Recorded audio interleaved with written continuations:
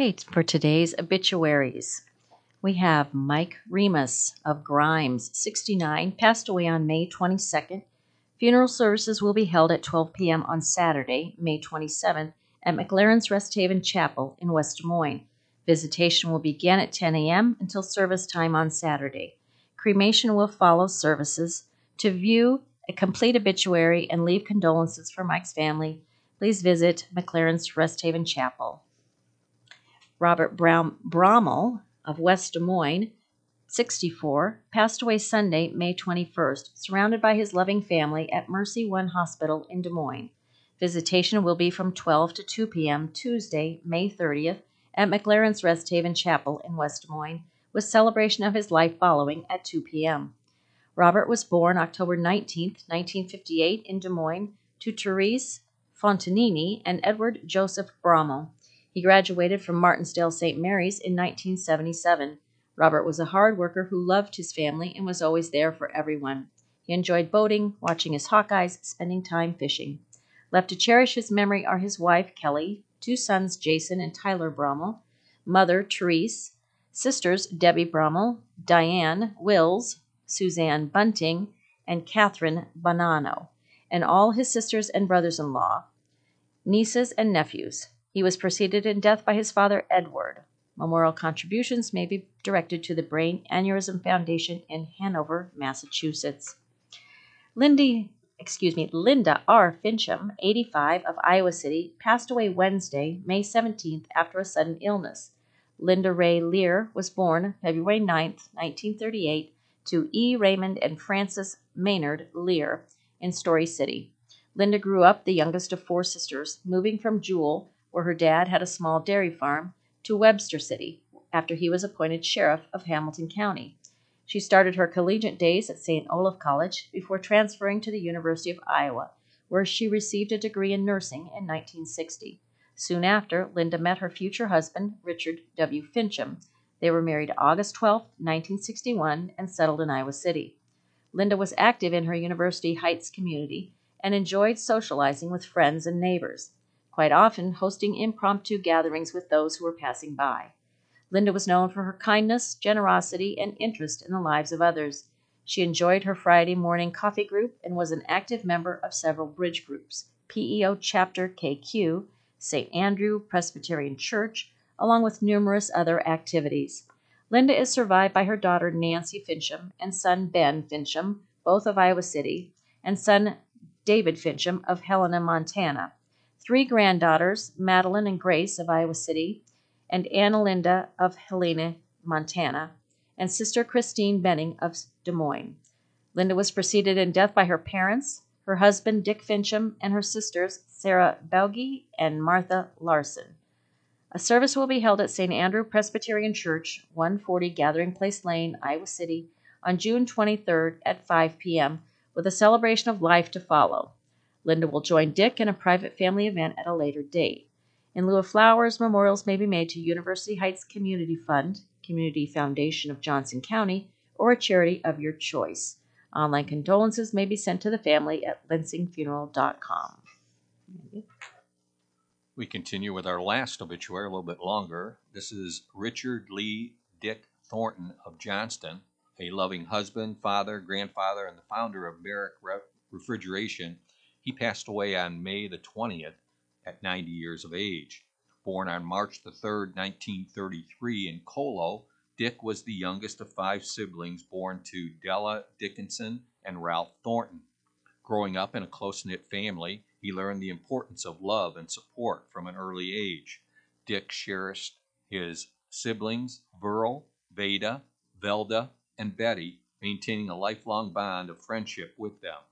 During the Korean War, Richard bravely enlisted in the Navy, serving as a Seabee stationed in Guam. His dedication and commitment was unmatched. When he returned home from the Navy, Dick met the love of his life, Marlis Ruth Anderson. Within a few months, they tied the knot and embarked on a journey of love that lasted an incredible 64 years. Dick and Marlis were blessed with four wonderful children: Mark Thornton and wife Jan, Dawn Thornton Crow and husband Randy, Rick Thornton and Amy Thornton Zenner and husband Chad. As the years passed, their family blossomed with 9 grandchildren, including Danielle, Michelle, Sarah, Marlissa, Dylan, Brian, Lindsay, Calvin, and Ellie, and 6 great-grandchildren, Addie, Ava, Adrian, Sasha, Nash, and Ford, adding more joy and laughter to their lives. Dick's love for his family was immeasurable, and he cherished every moment spent with them. Professionally, Dick was a force to be reckoned with. He completed his training as a plumber and steam fitter and dedicated years to commercial refrigeration. He proudly served as a plumber and steam fitters local Union 33 member. However, his true legacy lies in the creation of Merrick Refrigeration. Alongside his sons, he built Merrick into one of the largest commercial refrigeration providers in the Midwest. Their success is a testament to Dick's unwavering work ethic, determination, and the tight bond they shared as a family. Dick's vibrant spirit extended far beyond his professional endeavors. As a frequent travel companion to his sister Betty and her husband Phil, Dick earned the playful nickname Pants on Fire. He simply couldn't sit still and relax. Even on vacation, he moved at top speed. Traveling was one of his greatest passions, and he created countless cherished memories exploring new destinations with his family. On their 35th anniversary, Dick and Marlis visited Aruba and instantly fell in love with the island. For 25 consecutive years, they returned every spring and found solace and joy in the company of their children and grandchildren while basking in the beauty of Aruba. In 1997, Marlis and Dick went on to find a winter home in Las Vegas and experienced great joy sharing their home with family and friends as they passed through. Dick was a wonderful host and was always willing to give his time and attention to friends and family.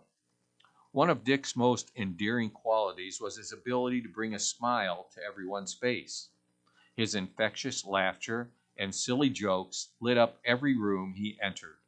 Richard Lee Thornton will forever be remembered as a kind, strong, and generous soul who profoundly impacted countless people's lives. His love and service continue to live on through his beloved family and the numerous friends he held dear to his heart. As we say goodbye to this extraordinary man, let us celebrate the love and joy he brought into our lives. Dick, thank you for the laughter, the memories, and the legacy of love you left behind. You will be deeply missed, but your spirit will forever live on in our hearts.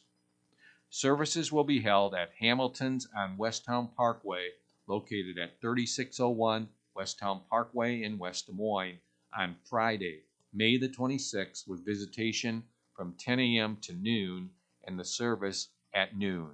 Burial will be at Colo Cemetery in Colo on Saturday, May 27th at 10 a.m.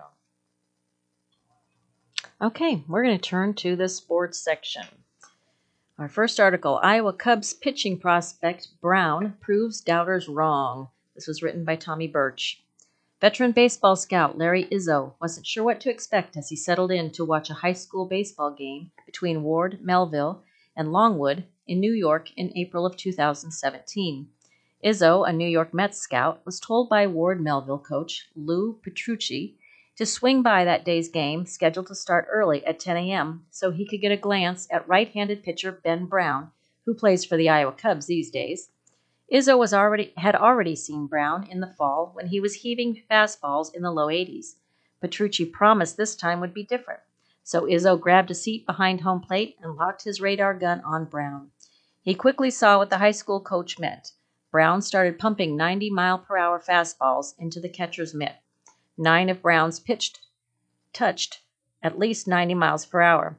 I saw a few innings and I went over and said to Petrucci, "You were right," Izzo said. Many college coaches had already given up on Brown after he ruptured his appendix. Petrucci had to beg college coaches to watch him pitch. Brown told Major League Baseball teams he'd do whatever it took to sign with them, but Brown eventually proved himself worthy of becoming not only a draft pick, but now a prized pitching prospect for the Chicago Cubs. Obviously, there's a little chip on your shoulder because I've been because I've been betting on myself my entire career, Brown said. But at the same time, I'm just going out there and competing and having fun. Every single school I was talking to stopped talking to me. Brown's potential was hard to miss early on. He checked in at 6'2" as a sophomore, owned a high 80s fastball, and went 7-0 on Petrucci's varsity squad. Petrucci coached future MLB pitchers Steven Matz and Anthony Kay and saw the same sort of upside in Brown. Even Matz, who returned to the high school to work out with some of the team's pitchers, was impressed. Steven told him, he goes, "You're going to get drafted out of here," Petrucci recalled. Brown was well on his way with college coaches showing tons of interest at the end of his sophomore season. Brown said he had narrowed his choices down to 5 potential schools, but his career took an unexpected turn when he suffered the ruptured appendix 3 games into his junior season. Brown was confined to a hospital for 7 days. He lost close to 30 pounds. The timing couldn't have been worse with Brown's recruiting heating up. When Brown got back on the mound, he wasn't the same. His mechanics were off, his velocity dipped, and attention he had been getting completely disappeared. Every single school I was talking to stopped talking to me, Brown said. Petrucci did his best to build interest in Brown, but it wasn't easy. He scheduled a trip to Georgia for the team to play and lined up some college coaches to see Brown throw. When Brown could only unleash fastballs in the low 80s, he noticed the coaches start to leave. The long list of offers he had been expecting to pour in during the start of his high school career never came. Instead, he only got one, from Siena. Even Izzo needed some convincing. The longtime scout had already seen Brown pitch before and talked to the pitcher's parents about how he thought college was the best next step for him. But Izzo, who trusted Petrucci, was convinced by the coach to look at the pitcher again. Things were different this time around. Brown had grown. His velocity had returned. He looked like a completely different pitcher. Izzo walked around the side of the field during Brown's start to get different views of him. Everything he saw, he liked. Izzo was so impressed he changed his evaluation. He thought Brown could be a pro right away. The only reason other teams started taking an interest in Brown was because of Izzo. As word got out that the well-respected scout was checking on Brown, others began to follow. When the other guys see Larry Izzo at a game, they all flock to the same game, Petrucci said. I watched it happen. The potential was there in Brown, but there were still concerns after all he'd been through. Not everyone was sold, and with Brown having only a short senior season to prove he had regained his form, not everyone was interested. Brown was desperate to be a pro, though. He let organizations know on every draft questionnaire that he filled out that he was willing to do whatever it took to sign. Brown, who didn't have an agent, told teams he didn't care what the dollar figure was. He would sign. "I wanted to do what I could to play because I really believed I would be a major leaguer one day," Brown said. The Philadelphia Phillies came calling in the 33rd round. Brown was such a late draft pick that he found out on Twitter that he had been selected. An area scout called him shortly after. He eventually signed for what he called a lot less than slot. Brown, who had promised to sign for anything, was held to that. "They sure took me up on that," Brown said with a laugh. Brown becomes a prized pitching prospect for the Chicago Cubs. Like his high school career, it took some time for Brown to gain some traction in the pros. He underwent elbow surgery in 2019 and didn't pitch in 2020 when the minor league baseball season was canceled due to COVID-19. Brown returned to the mound in 2021 and compiled a 1-0 mark with a 6.19 ERA in 7 outings. The following season, he went 3 for 5 with a 3.08 ERA in 16 outings with Philadelphia's High A affiliate. It was enough to impress the Cubs scouts and analysts who saw tons of potential in his young arm, according to Jared Banner, Chicago's vice president of player development. They saw so much potential that Brown was the lone pickup for the Cubs when they dealt David Robertson to the Phillies. Brown's stuff continued to get better and better once he was able to log some innings after missing most of 2 years, Banner said. Brown got an apartment near the Cubs complex in Arizona during the offseason and made some big strides. He adjusted his arm action, a move that gave his fastball more ride. It also made it easier for Brown to throw his breaking balls for strikes. He also added a changeup and slider to his arsenal that already included a high 90s fastball and curveball. The changes led to huge success, with Brown going 2-0 with a .45 ERA and 30 strikeouts in 20 innings with Double-A Tennessee before being promoted to Iowa. During his first outing with Iowa, Brown struck out 7 in 5.2 innings of work. 6 days later, he tallied 10 strikeouts in 5 shutout innings. Just electric stuff as a starter, said Cubs pitcher Kyle Hendricks. Hendricks watched Brown throw in spring training and has gotten an up-close look at his stuff in Triple-A while rehabbing with Iowa this season. He's a big believer in the 23-year-old. He's going to be really good, Hendricks said. The success has made Brown one of the most coveted arms in the system, with MLB Pipeline ranking him as the 6th best prospect in the organization and 3rd best pitcher. While it may be a shock to many who saw him early in his career, it's not a surprise to Brown. This is what he anticipated. I don't go out there trying to stick it to all the teams that passed on me, Brown said. I'm just more grateful that I had the opportunity to get drafted. In today's game, I wouldn't have even gone. My round doesn't exist anymore. Brown coincidentally wears number 33 with Iowa. That number, while fitting, just happened to be what he got assigned. But in a weird day, it's a constant reminder of what he's been through and how hard he's had to work to get to this point in his career. It's definitely something I'm proud of, Brown said. And that again was written by Tommy Birch, the Register's sports enterprise and features reporter. Randy. All right, I got my Iowa State sweatshirt on today, so I'm going to read the article on the Iowa State alum Brock Purdy. He may be ready to start the 49ers 2023 opener. This article is written by Josh Dubow. He's an Associated Press writer. It's out of Santa Clara, California. San Francisco quarterback and Iowa State alum Brock Purdy is set to resume throwing next week, and the 49ers are optimistic he will be healthy enough after off-season elbow surgery to begin the season as the starter. Purdy was on the field watching his teammates on Tuesday at the Niners' first open practice of the offseason as he works his way back from the injury suffered in the NFC Championship game last season. Coach Kyle Shanahan said Purdy can start throwing a football next week for the first time since undergoing surgery on March the 10th and should be ready to practice in training camp and play when the season begins on September 10th in Pittsburgh. We're hoping for week 1, and I feel pretty optimistic about that, Shanahan said. That's what we're hoping for. Usually that doesn't mean that's the day he comes back. Usually you have to come back before that to make that goal, and that's the goal we're hoping for. I have no reason to think differently. Purdy said his arm is feeling good nearly 3 months into his rehabilitation, and he is looking forward to resuming a throwing program next week, about a week earlier than the initial projections. But he's not ready to make predictions about his return to game action. To say I'm going to be ready by this time or this time, we're not trying to label any kind of timeline like that. For sure, that's a goal, he said, of playing the opener. You want to be ready for the season. If that's the case, great. Purdy tore the ulnar collateral ligament in his right elbow on the first drive of a 31-7 loss in the NFC title game against Philadelphia on January 29th. He needed to wait more than a month to have surgery because of swelling in the elbow and now has been dealing with the grueling process of rehab and the unknowns about his recovery. It's my first time going through a rehab from a surgery and all that, he said. It's the off season, so it is fine, doing the workouts and everything, getting back into it. But then once you see guys starting a practice and stuff like that and watching, it's like, man, you want to be out there for sure. That's just the competitive side of it.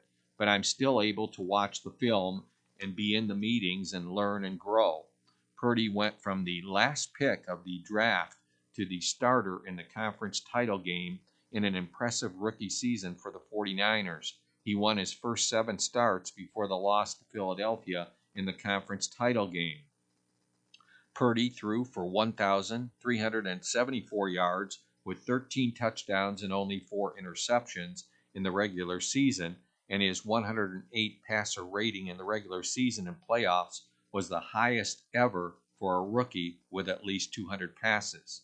That performance led in general manager John Lynch calling him the leader in the clubhouse in terms of being the starter even though San Francisco had made a hefty investment when the Niners traded up to draft Trey Lance third overall in 2021.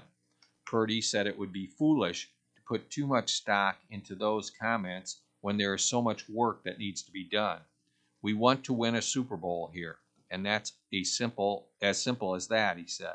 So for me, I just do my job and everything else falls into place. I'm just trying to be present. I'm not trying to get caught up in rumors or what people were saying or anything like that. The fact that they say that, for sure, I'm very appreciative. Lance spent most of his rookie season on the bench and went down with a season-ending ankle injury in week 2 last season, but is healthy now. With Purdy just a spectator, Lance has gotten the time with the first-team offense on the first 2 days of practice, with free agent acquisition Sam Darnold working with the second team. Shanahan said that will likely flip at some point as he tries to get both quarterbacks time with the starters. They've had 2 days, and I think they've done a great job, Shanahan said. We're just putting our base stuff in on offense and defense, and it has been 2 real good days for them. And here's a couple notes. Among the players not on hand for the voluntary workouts, it was defensive end Nick Bosa, also a defensive tackle, Javon Hargrave, left tackle Trent Williams, wide receiver Deebo Samuel, and wide receiver Ray McLeod. Also, cornerback Charvarius Ward and linebacker Dre Greenlaw were working only on the sidelines. Okay, our next story, the Caitlin Clark effect. Tickets go fast for Iowa Hoops doubleheader. This is by Chad Lestokow. Iowa basketball's return to downtown Des Moines became a red-hot ticket Wednesday morning, and in a 90-minute blur, more than 13,000 tickets were gone. Needless to say, Wells Fargo Arena will be sold out on December 16th when the Iowa women face Cleveland State, a reigning 30-win team, and the Hawkeye men match up with Florida A&M. There were plenty of factors for the rapidly evaporating tickets. A chance to see both Hawkeye teams for one ticket in the state's largest city, carefully chosen price points to make the seats affordable to the general public, and the best women's player in college basketball. The Caitlin Clark effect is undeniable, Iowa Events Center General Manager Chris Connolly said Wednesday. Look, if you're a Hawkeye fan, what an opportunity. You can knock the competition, but the women's team just went to the national championship and came within a hair of winning the whole thing. When have we seen that? I don't know if there's a more popular person in women's sports than Caitlin. Clark, the reigning National Player of the Year and a sports megastar, is the obvious headliner as she gets a chance to play a college game in her hometown as an Iowa senior. The former star at Dowling Catholic High School tweeted on Wednesday, "This will be a good time in one of my fave cities." Tickets are available on the secondary market already at marked up prices, of course. While currently available, inventory is gone for the event, Connolly stopped short of calling it a sellout. Wells Fargo Arena's capacity for the doubleheader is around 14,200, and he said a shade over 13,000 tickets have been sold. What about the other 1,200 or so tickets? Some of those could be released to the public in a few months. We have tickets on hold right now that will be processed at some point that will go to all 4 participating teams. The promoter has some tickets for sponsors. We have a handful in our back pocket for clients, Connolly said. That's about it. It went extremely fast today. Connolly credited event promoter Maury Hanks of Global Sports Management for seeking to make the price point affordable to fans. Various ticket prices were available from $30 in the upper level to $60 in the lower bowl end zones to $75 in the lower bowl sidelines to $100 or $150 near the court. Only a limited number of tickets were available in Tuesday's presale to the arena's Cyber Club. His goal in this event was to make it reasonably priced, which we totally think he did, Connolly said.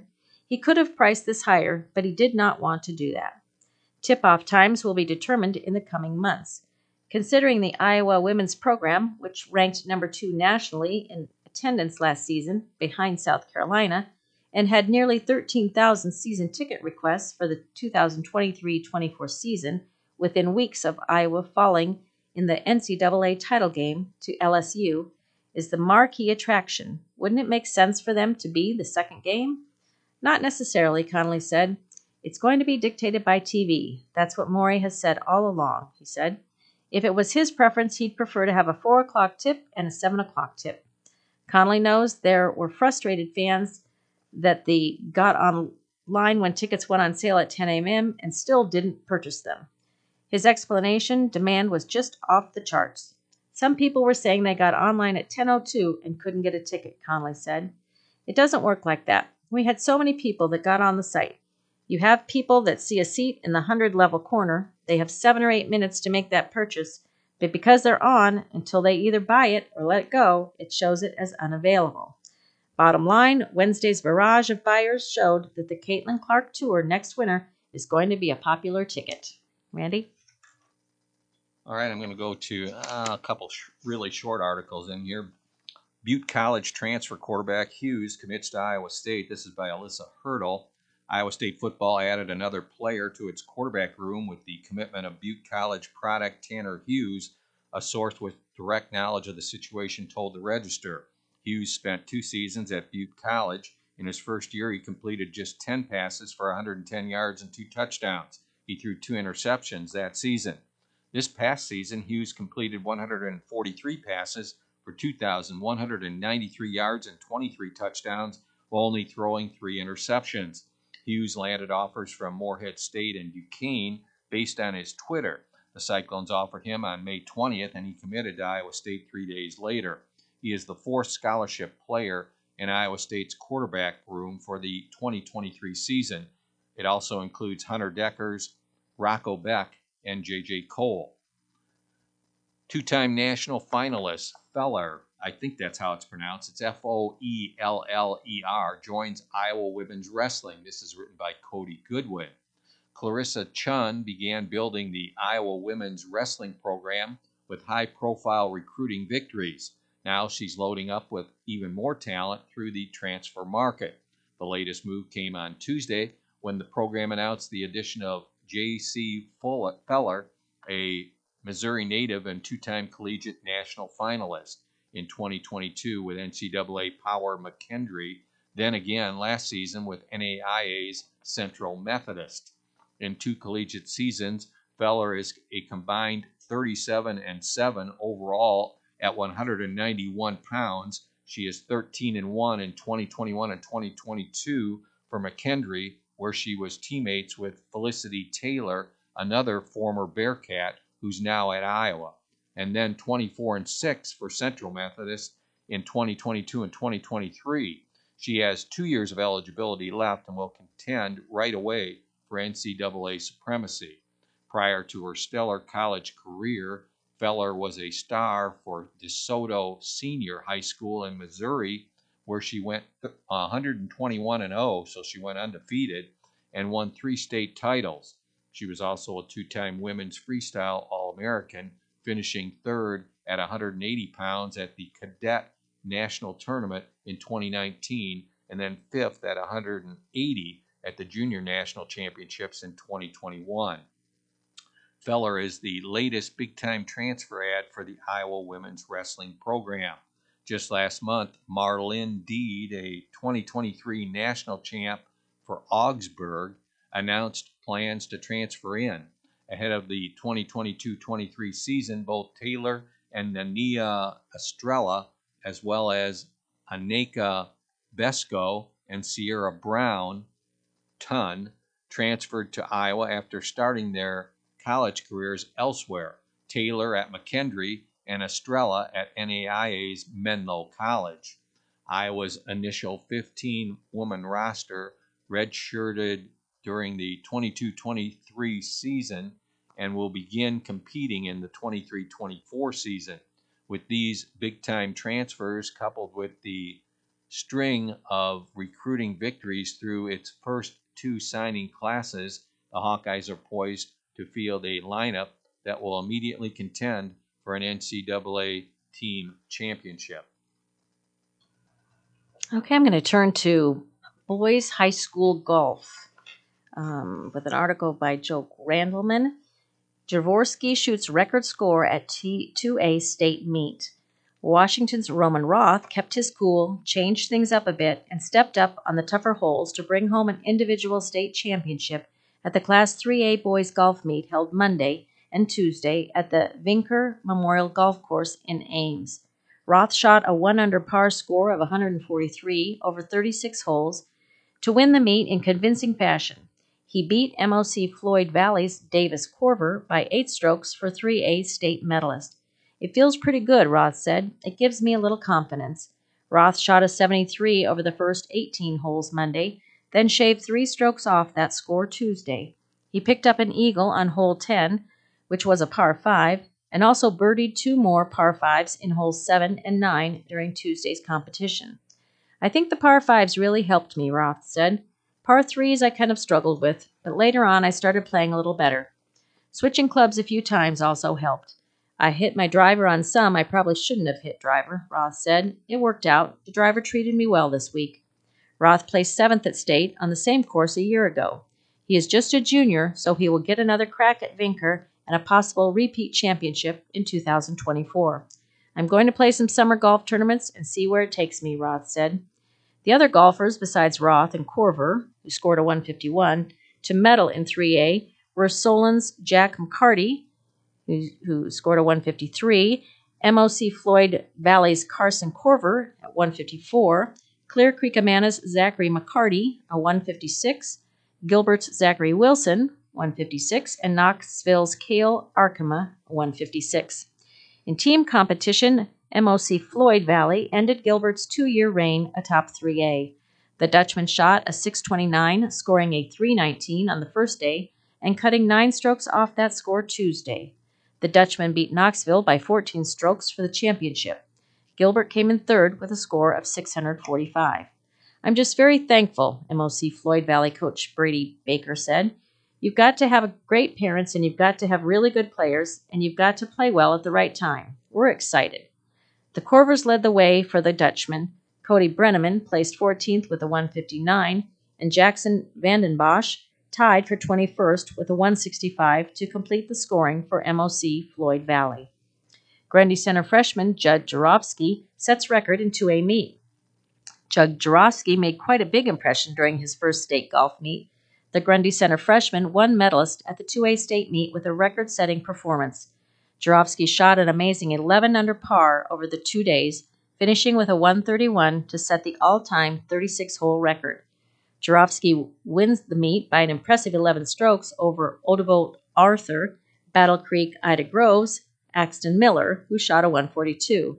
The other 2A medalists were Olwine's Brandon Tournier, a 143, Beckman Catholic's Luke Harwick, 144, East Marshall's Cody Weaver, 145, Hudson's Caleb Ham, 148, Tipton's Tristan Sorgenfree, a 149, and Beckman Catholic's Nathan Offerman, a 149. Jarofsky's dominant performance helped Grundy Center cruise to the 2A team championship. The Spartans shot a 597 as a team to beat Beckman Catholic 611 and Hudson at 618 for first. Mikey Takis, Keith Thompson pace 1A field. Regina Catholic's Mikey Takis won a sudden victory playoff against Hamburg freshman Keith Thompson for medalist at the 1A state meet held at the Ames Golf and Country Club in Ames. Takis and Thompson both shot a 148 over the 2 days. Galen Catholic's Dawson Barthol was third with a 152. Cam's Chase Joddy took third with a 153, and Montezuma's McGuire DeJong and North Butler's Nolan Reiser tied for 5th place with 154. There was a 3-way tie for 7th with West Fork's Sage Suntken, East Buchanan's Ben Hessner, and Hillcrest Academy's Rowan Miller, each carding a 156.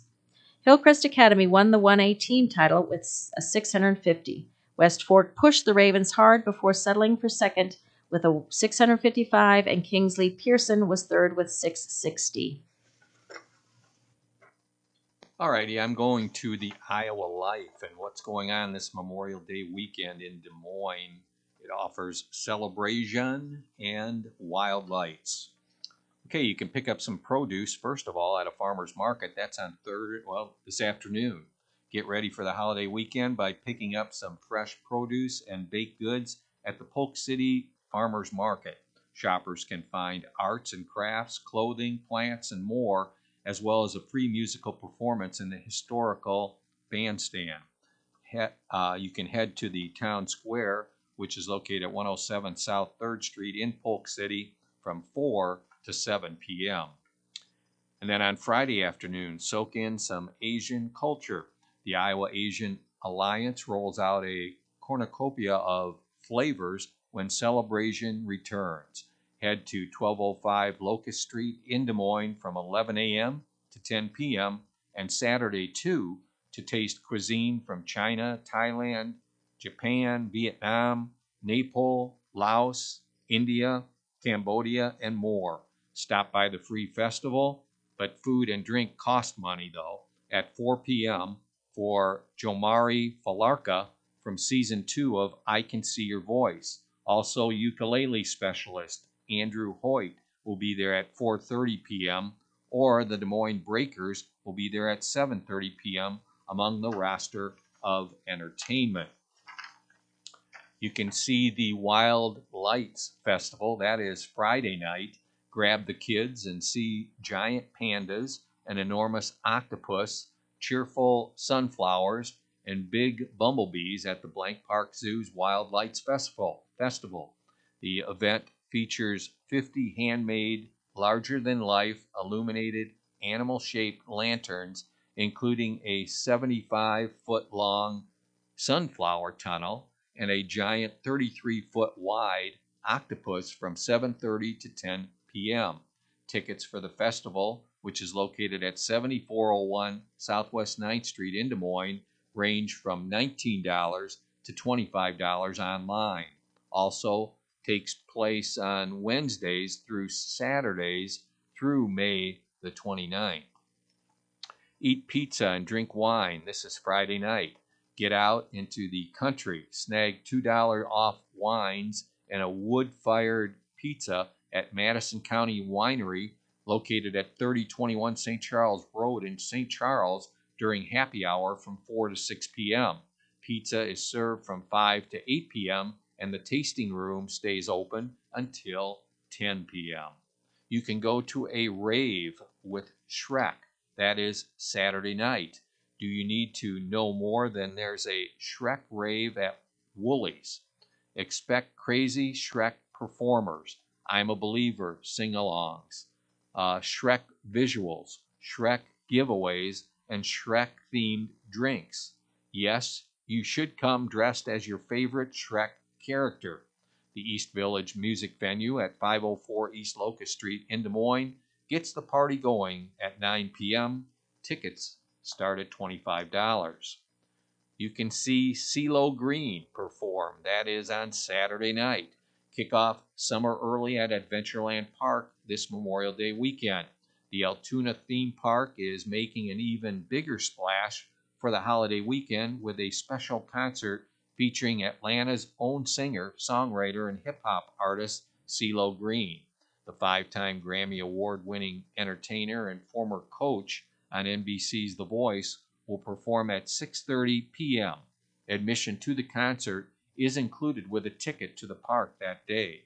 The singer is probably best known for his single with Gnarls Barkley called Crazy and his solo single F You.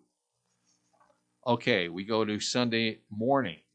Go Southern with brunch at Bubba. Don a straw hat, a seersucker suit, and a bow tie, and drop by Bubba, located at 210th Street in Des Moines, for brunch with a Southern flair on Saturdays and Sundays from 10 a.m. until 2 p.m. Dig into dishes such as chicken and waffles, a smothered skillet with hash browns topped with 2 eggs, sausage crumbles, and country gravy, or a mashed potato bomb with bacon, white cheddar cheese, and gravy topped with an over-easy egg.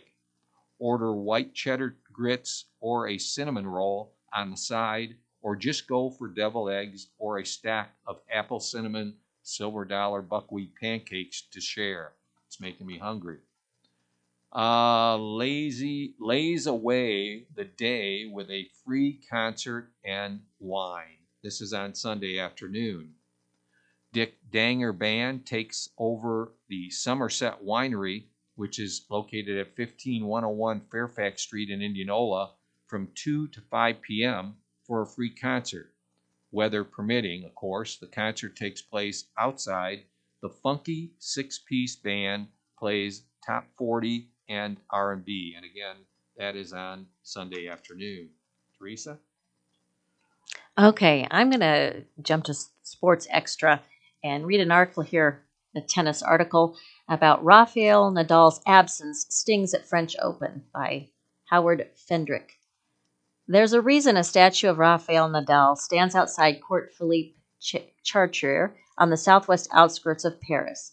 No player ever lorded over any Grand Slam tennis tournament the way Nadal has ruled the French Open, winning it year after year after year for a read it again to make sure total of 14 times. It is impossible to overstate what a monumental development is that Nadal's name will be absent from the bracket when play begins Sunday.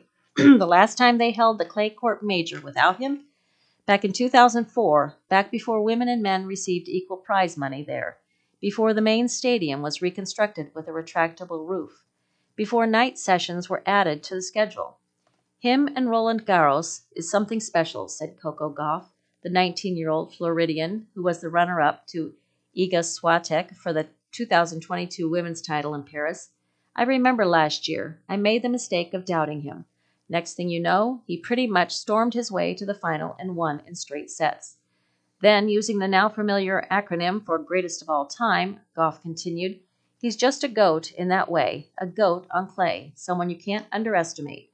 Every man in the field, well, every realistic and honest man, knew there was one player to avoid in the draw, and they all knew it was almost certain that Nadal would leave France with yet another coup de mousquetaires. His career record at Roland Garros, 112-3. He's obviously always going to be the favorite, said Casper Ruud, the Norwegian who was the runner-up to Nadal last year, if he plays. He won't play this time. Nadal, who turns 37 on June 3rd, ruled himself out last week with a hip flexor injury that sidelined him since January.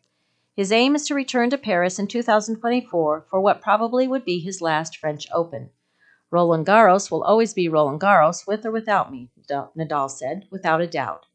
Perhaps, really though, no tennis event and athlete are linked quite the way this event and this athlete are. So the question becomes, who takes the advantage of his absence? Will it be the wonderkind, considered an heir apparent, Carlos Alcaraz, who won the U.S. Open in September at age 19, finished last season ranked number 1, and just returned to that spot? What about Novak Djokovic, who owns 2 victories against Nadal at the French Open and 2 titles of his own at the Place? Or Daniil Medvedev, coming off his first clay title? Or Holger Rune, who's beaten Djokovic twice in a row? I see it may be more open this year than the other years, Rune said. It's interesting. It makes it more fun. The stakes for Djokovic are obvious. A championship would be his 23rd at a slam, breaking a tie with Nadal for the men's record.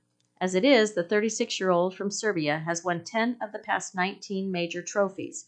Nadal collected a half a dozen in that span, while 3 men claimed 1 apiece, all at the U.S. Open: Alcaraz, Medvedev, and Dominic Thiem. For quite a while, folks have been wondering when the big 3 would give way to the next group. Roger Federer retired last year. Nadal appears close to joining him. Djokovic is still thriving, although he did deal with discomfort in his surgically repaired right elbow lately. A new generation is here already. Alcaraz is number 1 in the world. Obviously, he's playing amazing tennis. I think it's also good for our sport that we have new faces, new guys coming up. It's normal. We've been saying this for years, that we can expect it to come, that moment to come, when you have kind of a shift of generations, Djokovic said. I'm personally still trying to hang in there with all of them. I'm very happy with, my career so far, he said. I still have the hunger to keep going. That sort of desire exists for Nadal, too. He just could not will his hip to heal quickly enough. It will be odd to hold a French Open without him, odd for the tournament itself, for other players, for spectators, and odd for him. With everything that the tournament means to me, you can imagine how difficult this is for me, Nadal said. It is not a decision I make. It is a decision that my body has made.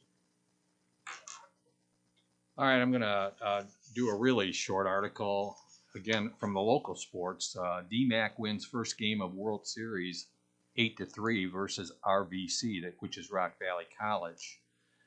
Sophomores Kendall Clark and Maddie Kearns and freshman Amaya Snyder drove in 2 runs apiece to lead the DMAC softball team to an 8-3 win over Rock Valley College in the first round of the National Junior College Athletic Association Division II World Series on Tuesday at Spartanburg, South Carolina. The Bears, who are seeded 10th, topped the number 7 seeded Golden Eagles to improve to 50 wins and 10 losses on the season. Rock Valley fell to 44 wins and 11 losses. Sydney Kennedy pitched 6 1/3 innings and improved to 23 wins and 4 losses. She allowed 3 runs on 10 hits, struck out 5, and walked 2. Freshman Courtney Donahue closed out the win by retiring the only 2 batters she faced. DMAC was set to face the number 2 seed Lewisburg College. That was on Wednesday, so I don't know. That game's over with now, so we'll find out a little bit more, I'm sure, when sports comes out. They usually run a little bit late. I'm going to go through the standings in the Major League Baseball to cover a little time before we go to Deer Abbey. In the American League right now, Tampa Bay is on top of the East Division with an overall record of 35-15. They're ahead of the Baltimore Orioles. The Orioles are 3 games back of Tampa Bay. The Yankees come in 3rd place with a 30-20 record and a 5-game deficit. Also, Boston in 4th place. They're 8.5 back, as is Toronto. It's the best division of the 6 in Major League Baseball from a record standpoint. In the Central Division of the American League, the Minnesota Twins lead. They're only a game over 500, but they still lead the league. It is the worst division in baseball. Detroit is in 2nd place, 2.5 back. Cleveland is 3.5 back. Chicago White Sox are 5.5 back, and the Kansas City Royals bring up the rear. They're 10.5 back with a record of 15 wins and 35 losses, 20 under 500. And the West Division of the American League, Texas leads the league. They're at 30-18. Houston Astros are in 2nd place, 2 back. The Los Angeles Angels are 4 back. Seattle Mariners are 6 back, and the Oakland A's with the worst record in baseball, 21 behind Texas. They have 10 wins and 40 losses. Over in the National League, the Atlanta Braves in the Eastern Division are on top with a 29-19 record. The New York Mets are 4.5 games out. The Miami Ball Club is 5.5 back. The Phillies from Philadelphia, 7 back. Washington brings up the rear at 9 back. In the Central Division, where the Chicago Cubs and the St. Louis Cardinals dwell, and it is the 2nd worst division in baseball, Milwaukee Brewers are on top. The Pittsburgh Pirates are only 1 game back in 2nd place. The Cubs come in 3rd place at 4.5 back. The Cardinals have gotten red hot lately. They were in last place, but they're now up to 4th place. They're only 5 back of the Brewers, and in last place is the Cincinnati Reds at 6 games out. And finally, in the West Division, the Los Angeles Dodgers lead that division with a 31-19 record. They are followed by the Arizona Diamondbacks. They're 1.5 back. The San Francisco Giants are 6 out. The San Diego Padres, a big surprise in the wrong direction. They're 8 back. And the Colorado Rockies round out that division. They're 9.5 games behind the Los Angeles Dodgers. Okay, we're a couple minutes early, but we're going to start Dear Abby. Aging man's antics and ego make him hard to be around. Dear Abby, my narcissistic father feels entitled to do whatever he pleases. He has always insisted that since he makes the money, far more than my mother's income, he should be waited on and cleaned up after. If he stays in my home, he leaves messes everywhere. He's 70, but he acts like a 4-year-old. He loves attention and will do anything to be the center of it, whether it's wearing a kilt or showing off his intellectual prowess. I have no relationship with him, and I'm okay with that. Mom complains constantly about him and then defends him. It's emotionally exhausting. My husband, our kids, and I are appalled at his lack of self-awareness, empathy, or caring. He makes going on vacation a nightmare. He feels that if he does all the driving, then he's done his part and refuses to help with anything else. He is difficult and manipulative. He's getting worse as he gets older, and I no longer want to subject my family to this. My mother doesn't seem to understand this. How do I deal with a narcissistic father and a mother who refuses to acknowledge it and constantly makes excuses for him? And that was from Exasperated in Pennsylvania. Dear Exasperated, one way to deal with it would be to stop taking vacations with them, since the vacations seem to be anything but pleasant for you and your family. Try to avoid him as often as you can. When your mother complains about Dad, point out that this is the prize she married and you are tired of hearing her complain since she won't assert herself. Then change the subject when she brings it up. Our next letter, Dear Abby. My brother is emerging from a painful 2-year-long divorce, during which his 2 teenage daughters and 1 grown daughter became estranged from him. His now ex-wife overshared with them during the divorce and did everything she could to prevent them from seeing him, despite court orders for him to have joint custody, visitation, and therapy. My brother isn't perfect, but he loves his girls and wants them in his life. He's slowly making progress with one of his minor daughters. My problem is his ex has caused them to shun the rest of their paternal relatives.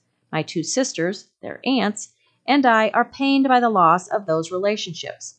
We still reach out at holidays and birthdays with texts, gifts, and well wishes, but we receive no response, not even a polite thank you. Because we stood by our brother during a terrible experience, we are guilty by association. Should we continue reaching out or leave them alone until they are ready to have a relationship with us again? And that was from Victim of Divorce. Abby says, Dear Victim, I don't think you should continue sending gifts that go unacknowledged. However, leave the lines of communication open by sending cards to your nieces on appropriate occasions. If you haven't discussed this with your brother, I recommend you do and take your lead from him. And that was Dear Abby. Thanks, Teresa. Now we'll go to our weather forecast. Looks like a good one for several days. Today, partly sunny and nice. Winds out of the east-southeast, 8 to 16 miles per hour. Expected high is 77 degrees. Tonight, it'll be clear. The winds will be east to southeast at 7 to 14 miles per hour. A low of 51, so we don't need air conditioning and we don't need the furnace on either. On Friday, sunny and nice again. 79 for a high, 52 for a low. We start to warm up just a little bit on Saturday. We get into the low 80s. It'll be sunny again with a high of 81, a low of 55. Sunday, again, we get a little warmer. Again, it'll be sunny, but it'll be a hazy sun on Sunday, a high of 84, a low of 61. We really start to heat up early next week into the low to mid 80s. It'll be 85 on Monday and partly sunny, 86 on Tuesday, a thunderstorm possible that day, and then 84 on Wednesday. Again, thunderstorms are possible. The sunrise today was at 5:47 a.m., the sunset at 8:36 p.m., moonrise today at 10:46 a.m., and the moon set at 1:21 a.m. The extremes, yesterday we got all the way up to 91 in Vinton, but we got down to 44 in Elkader. Precip, currently we're about 2 inches below normal. The normal is 12.7 inches. We're at 10.86 inches, which is very comparable to last year when we were at 11.02 inches. That concludes the reading of the Des Moines Register for Thursday, May the 25th. I'm Randy Vogel, and my partner at the microphone has been Teresa Whitaker. Earlier, you heard Linda Lundgren and Twyla Glenn. You can access Iris programs on any computer, smartphone, mobile device, or smart speaker, like the Amazon Echo or Google Home. If you would like to learn more, just give us a call at 243-6833 or toll free at 1-877-404-4747. or check out our website, iowaradioreading.org. A special thanks to our broadcast partners, Iowa Public Radio, Iowa PBS, and our music partner, bensound.com. But most of all, thank you for listening to your Iris, Iowa's first and only radio reading service.